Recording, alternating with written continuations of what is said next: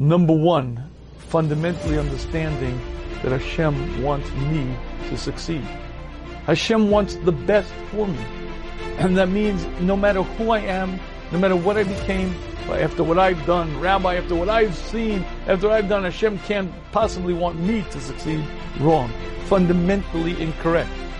Fundamentally missing an understanding of Hashem in any level. Hashem only wants what's good, what's right, what's proper. Hashem wants what's best. And Hashem wants you to succeed to the ultimate extent.